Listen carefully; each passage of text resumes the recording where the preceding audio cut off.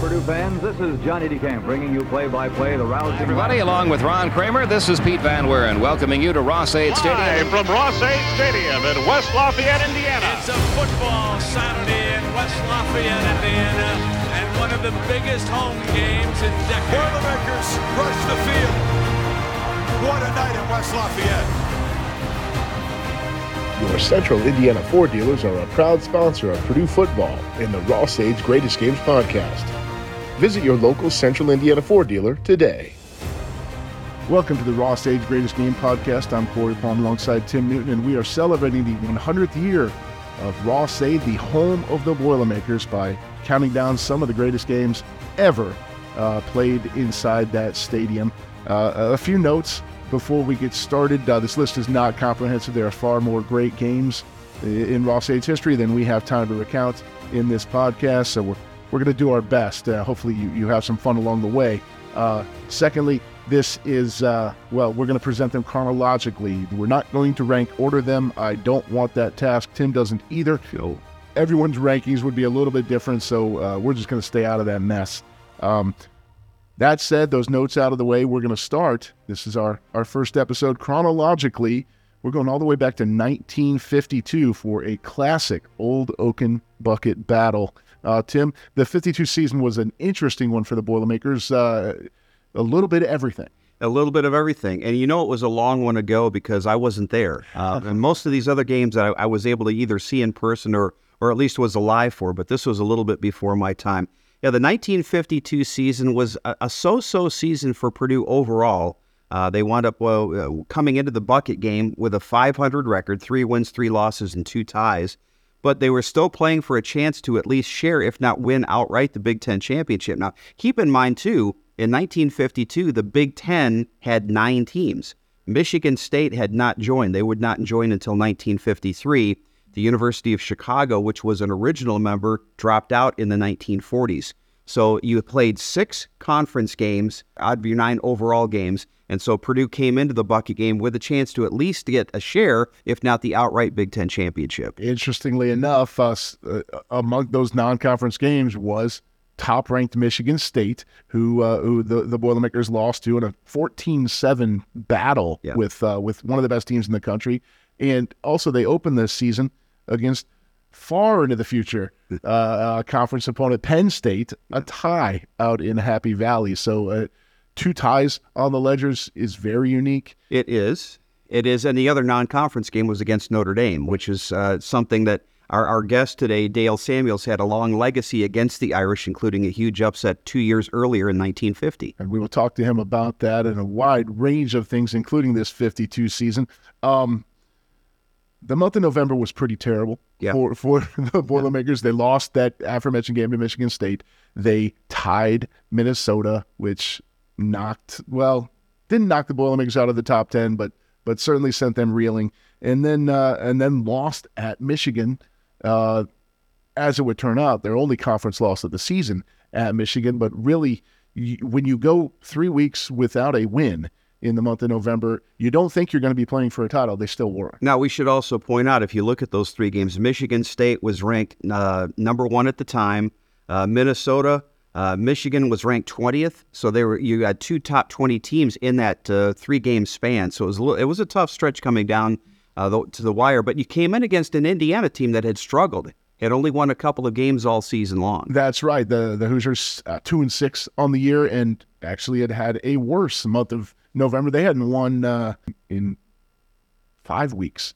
Had the Hoosiers, so they were coming in with really just pride in the bucket to play for, which is plenty. It sure is. Whether it was 1952 or 2023, the bucket means a lot. Let's get to the game. The Boilermakers jump out to a 14-0 lead, thanks to a rushing touchdown from Max Schmaling and a passing touchdown from Samuels to Rex Brock. IU tied it right before the half, 14-0. It became 14-14. And let me tell you, Tim, the weather that day was miserable. Temperatures in the low 40s, high 30s, rain, muddy, terrible game for 40,000 people in the stands. But it certainly made the white uniforms of the Hoosiers in the first half little bit harder to read as the clock wore. Yeah, the turf management and turf quality was not quite what it is here in the 21st century. So yeah, the field was starting to become a quagmire as the second half began. It was. Indiana had an answer for that, something I'd never seen before when I was reviewing the film. We actually do have some film of this game. They came out, the Hoosiers did in the second half, in their home crimson jerseys. They swapped out their white jerseys at halftime for clean, dry, new uniforms for the second half, and decided to attack the game that way. That should be some sort of a penalty, right? You'd think that wouldn't be allowed. Yeah. Sure.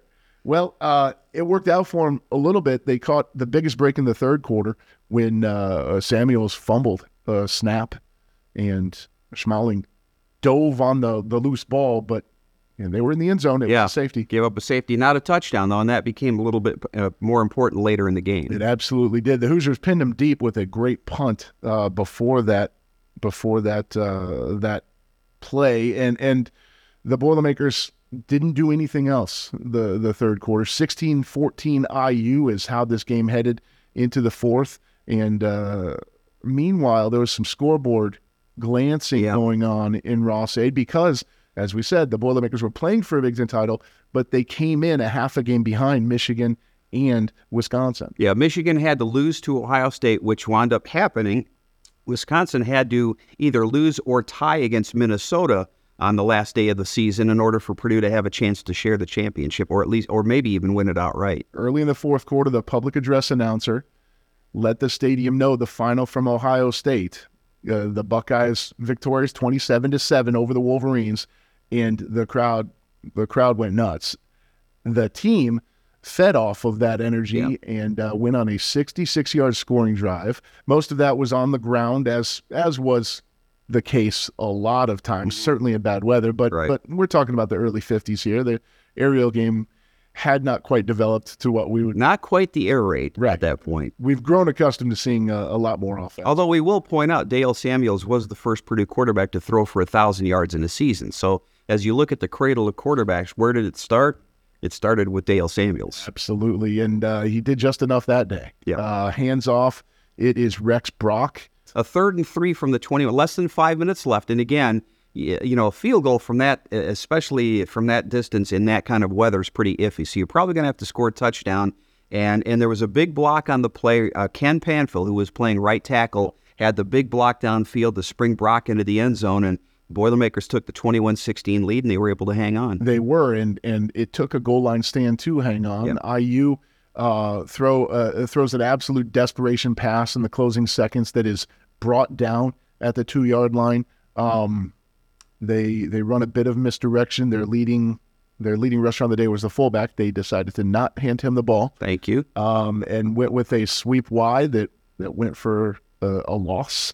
Crowd stormed the field as the clock ran out, and at the very least, the Boilermakers knew they had clinched the bucket and had kept themselves alive for the Big Ten title. They would find out later that Wisconsin had indeed tied Minnesota 21 apiece, and therefore the Boilermakers, for the first time since 1943, were Big Ten champions. They were Big Ten co-champions because they tied Wisconsin, and again, Purdue and Wisconsin did not play each other in the regular season, so there was a famous tie back after the 1972 season between Michigan and Ohio State when the Big Ten athletic directors voted, and much to the chagrin of the Wolverines, they voted Ohio State into the Rose Bowl. Similar situation here. Purdue and Wisconsin tied for the championship, and the Big Ten athletic directors actually decided who would go to the Rose Bowl. They did. They decided on Sunday. Ballots had to be in by midnight Sunday. It was announced Monday afternoon, and by an unreported tally, it had to be a majority, so we know it was at least 6-4 in favor of the Badgers. Wisconsin got the nod. It was their first Big Ten title. It was their first trip to the Rose Bowl. Of course, the Big Ten only had a contract to send the champion to the Rose Bowl starting in the mid-'40s, so the Rose Bowl tradition wasn't quite what we've all grown accustomed to, but it was still a big deal. And the Boilermakers would have to wait over a decade to get their first trip to Pasadena. Wisconsin did go to the Rose Bowl, lost that game to Southern California 7-0 in what was the second lowest scoring Rose Bowl in history. That's That's not a good football game. No, it's not. You would hope that Dale and the boys would have gotten into the end zone a couple of times. You would think. It was the final game of Dale Samuels' college career. Yeah. He went on to play a season in the NFL, but it was his final game as a Boilermaker senior day, and he went out on top. As you said, Tim, the first quarterback in Purdue history to throw for 1,000 yards in a season. He did it twice. The first to throw for 3,000 yards. He ended his career as the career leader in passing yards and touchdowns. His favorite target, Bernie Flowers. The legend, Bernie Flowers, first Boilermaker receiver to break 1,000 yards receiving. He ended his career as the leader in yards and touchdowns for a receiver. And anybody who saw them play or got to know them after their playing days will tell you they're absolute legends. And Bernie Flowers, maybe the most gregarious man you've ever met in your life, passed away a few years ago, but was an All-American that year in 1952 and went on to have a long career in the business world. And we miss Bernie. Adele Flowers is still around, and we see Adele every once in a while. But Bernie and Dale Samuels had a great connection back in the early 50s. They did. They sort of helped start the revolution for what has become Purdue football, the Cradle of Quarterbacks, and everything that we all love so much. Dude. We will talk to Purdue Hall of Famer Dale Samuels about Bernie. We'll talk to him about that championship season in 1952 and about that huge win in his second career start at Notre Dame, breaking the Irish's 39-game winning streak. Yeah, where do you go after you do that, your second game of your career? You knock off the number one team on their field. Where do you go from there? That's a great question. We'll find out from the man himself after the break. We'll be right back with Hall of Famer Dale Samuels on the Ross-Ade's Greatest Games podcast. Your Central Indiana Ford dealers are a proud sponsor of Purdue football in the Ross-Ade's Greatest Games podcast. Visit your local Central Indiana Ford dealer today. We're joined now by Dale Samuels, who led the Boilermakers to that 1952 Big Ten championship. Dale, we really appreciate you taking some time to sit and talk with us about your days at Purdue. I'm happy to do that, and thanks for inviting me. Dale, what do you remember about that? We're going to talk a little bit more about your career in general, but that specific day, November of 1952, when the Boilermakers were trying to win at least a share, if not the outright Big Ten championship. What do you remember about that bucket game against IU? Well, it was kind of an up and down season for us, really. We played a tough schedule to begin with. That's one of the things. But going into the last week, just realizing that the Indiana game for all of us seniors would be the last time we'd be playing in Ross-Ade Stadium.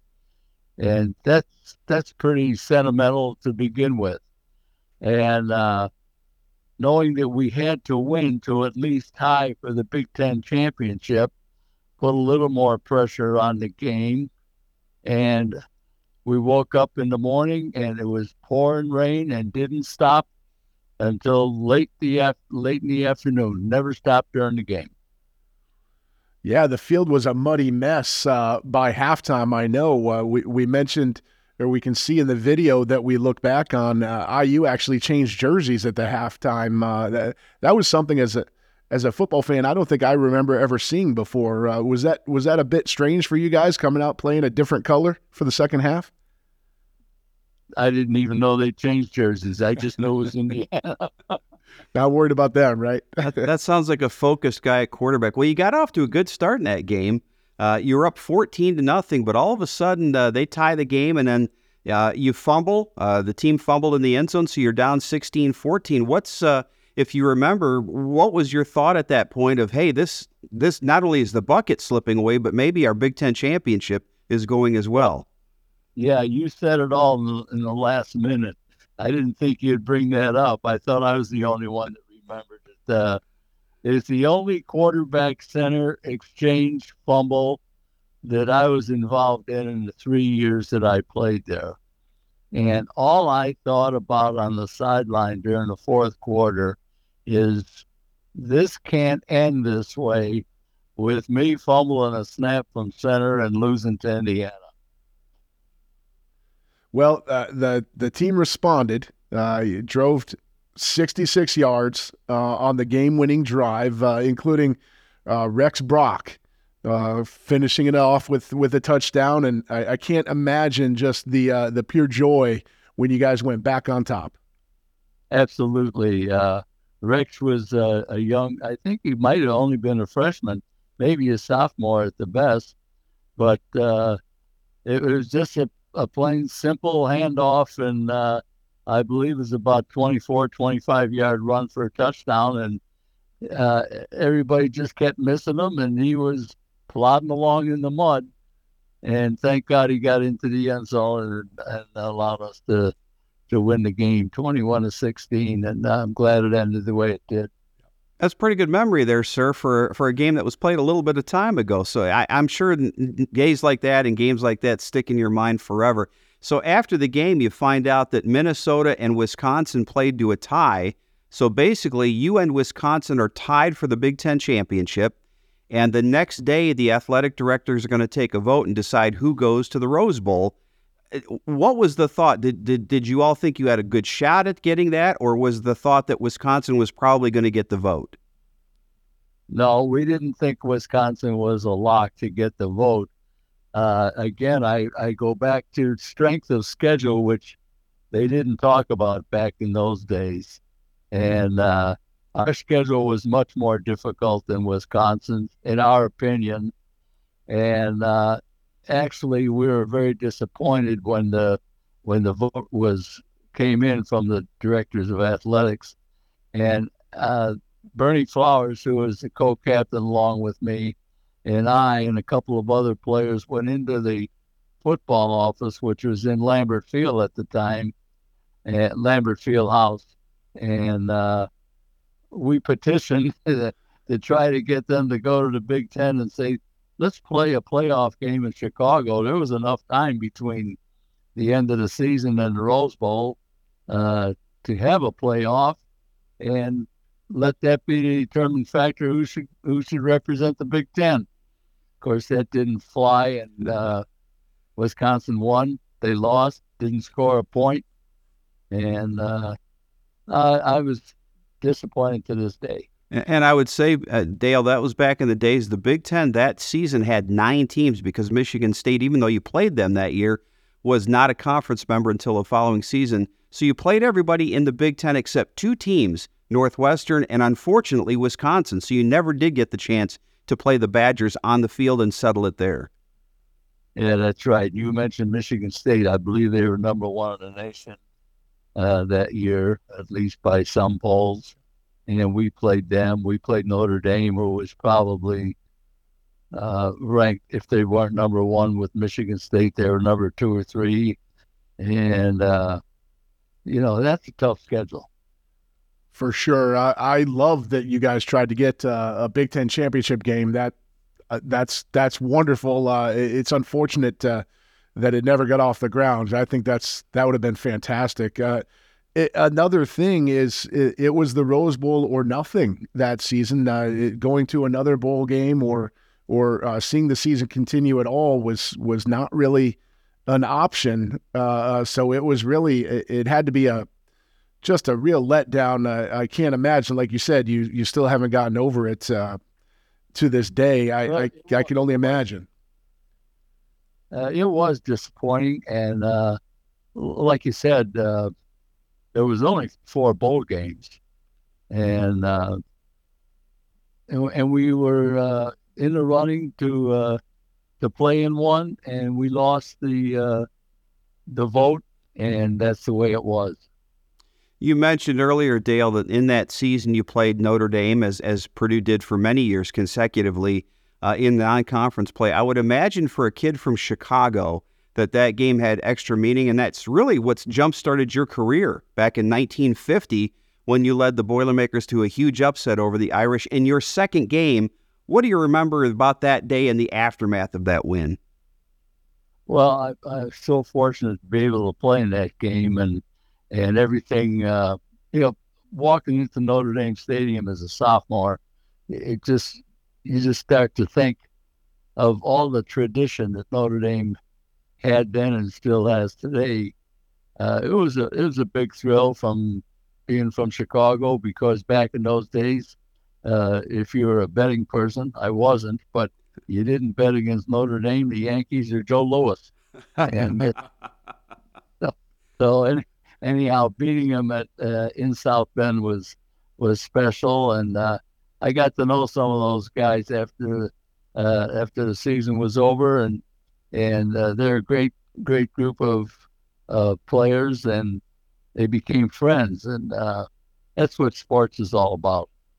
Absolutely. Very well said. That is what sports are all about, and there's so many great lessons to be learned from playing the game. I know fans of modern football are used to Purdue being an offense that throws the ball around a lot. You're kind of the guy that got that started. You're the first quarterback in Purdue history to throw for over 1,000 yards. You ended your career as the all-time leader in passing and passing touchdowns. And just what was it about those days and working with, that coaching staff that really kind of unlocked the offense for you? Yeah, well, Stu Holcomb, our head coach, was pretty progressive, and he liked to score as quick as he could.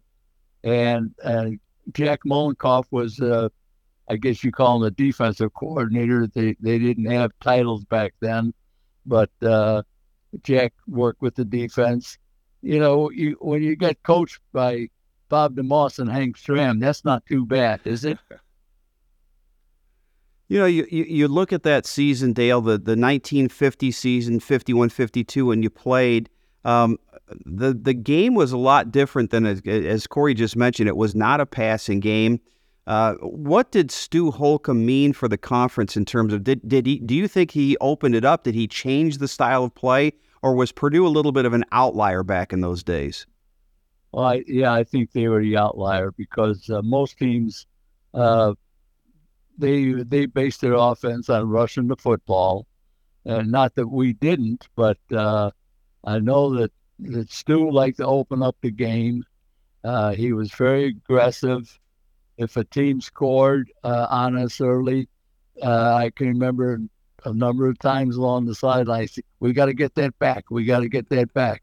And he was a little bit impatient. And that's what I learned from him, is to be patient and take your time and everything will work out. But sometimes we are impatient, throw an interception, they score again, you get behind by 2. And that's not good. After your Purdue career, a brief NFL stop with the hometown Chicago Cardinals. Then you went into coaching. Was that something you had originally intended on doing when you came to Purdue? Actually, it was. I really thought that's what I wanted to do, and I expected to do it on the high school level as a teacher and a high school coach. And it seemed like after 1952, when I graduated in the spring of 53, and there weren't a lot of jobs available. And I was sitting at home, and after my brief stint with the Cardinals, which is another long story we won't get into today, but anyhow, it was an experience that I guess I'm glad I went through. As you grow up in a hurry, and I had a young wife and a new baby, and I had to get a job. And Stu Holcomb called me one day, and he said, "Are you still interested in coaching? You're not having any luck getting into a high school level." I said, "No, sir, I haven't had that opportunity yet. And yes, I'm very interested in coaching." And he said, "Well, my good friend at the University of Missouri, Don Farrell, is the athletic director and the head football coach, and he's looking for a young coach just starting out. He's going to give you a call, and I hope he interviews you, and you carry it on from there." Well, Mr. Farrell did call me, and he invited my wife and I down to Columbia, and we went and spent the weekend with him. And I'll be darned if he didn't call me the following Monday, and he said, "I'd like to hire you to get down here as soon as you can." And that was 1954, and he gave me my first break. And then from there on, I went up to Northwestern with Ara Parsekian when he got that job the first time, and then I went from Northwestern to Purdue, to Northwestern, back to Purdue, and remained at Purdue University from 1967 right till I retired in 1996. What a legacy that had to be so good to get back to Purdue where it all started for you. Yeah, it was, and I'm so grateful to people like, well, President Hovde and Red Mackey and Jack Molenkoff. That so fortunate to meet great men like that. They were tremendous people, and I can't say enough about them. And that's Purdue as far as I'm concerned. You think about Purdue, Dale Samuels is one of the bedrocks of this athletic program in this university, and you had an opportunity, Dale, also to work a little bit on the media side. How many years did you do color commentary on Purdue radio for football games? I don't know the exact number, maybe 6 or 7 years back when I think WSK still does it, and I was fortunate enough to be asked to come in and do some color commentating. That was a great experience as well. That's pretty cool to sort of get to see the game from a different vantage point as a player, as a coach, and then as a member of the media. That's a lot of fun. Yeah, it was. And you talk about Purdue football. That was the days of Mike Phipps and Mark Herman. You can't beat those guys. Well, you mentioned two of the guys that we consider to be, Dale, in the cradle of quarterbacks at Purdue. You were the first, though. What does that mean to you when you talk about some of the greats that have come through here, not only had success at Purdue, but in the NFL, and to know that you were really the guy that got that started? Well, to be honest with you, I could hardly believe it when it happened. I think my family voted every day, but I was thrilled and honored, to be honest with you, and I'm not sure I belong in that group, but I'm glad I'm in it. Absolutely belong, and I know even to this day you're a diehard Boilermaker. A lot of times making your way down to West Lafayette for home games, still, aren't you? Oh yes, our families are season ticket holders. My wife and I get down to if there's 6 games a year, we'll make 4. If there's 7, we'll usually make 5. And we're about a 4-hour drive from West Lafayette, and it's kind of a reunion every time Purdue plays a home football game because our 3 sons and daughters are all season ticket holders, and they make most of the games. Well, Dale, we're happy to have the opportunity to talk. I have to admit, I'm a little surprised we got you off the golf course today. I understand you still whack the ball around pretty well. Well, it's ironic because we set this thing up, and I said to the guys, I played today before we had this interview. And I played yesterday, and I'm going to play again tomorrow. Yes, I play as often as I can, and God has blessed me to allow me to keep on playing. Keep on playing, Dale. Thank you again for your time. It was great catching up with you, taking this trip down memory lane. You're welcome, guys. It was nice of you to call. Thanks, Dale. Thank you. Your Central Indiana Ford dealers are a proud sponsor of Purdue football in the Ross-Ade's Greatest Games podcast. Visit your local Central Indiana Ford dealer today.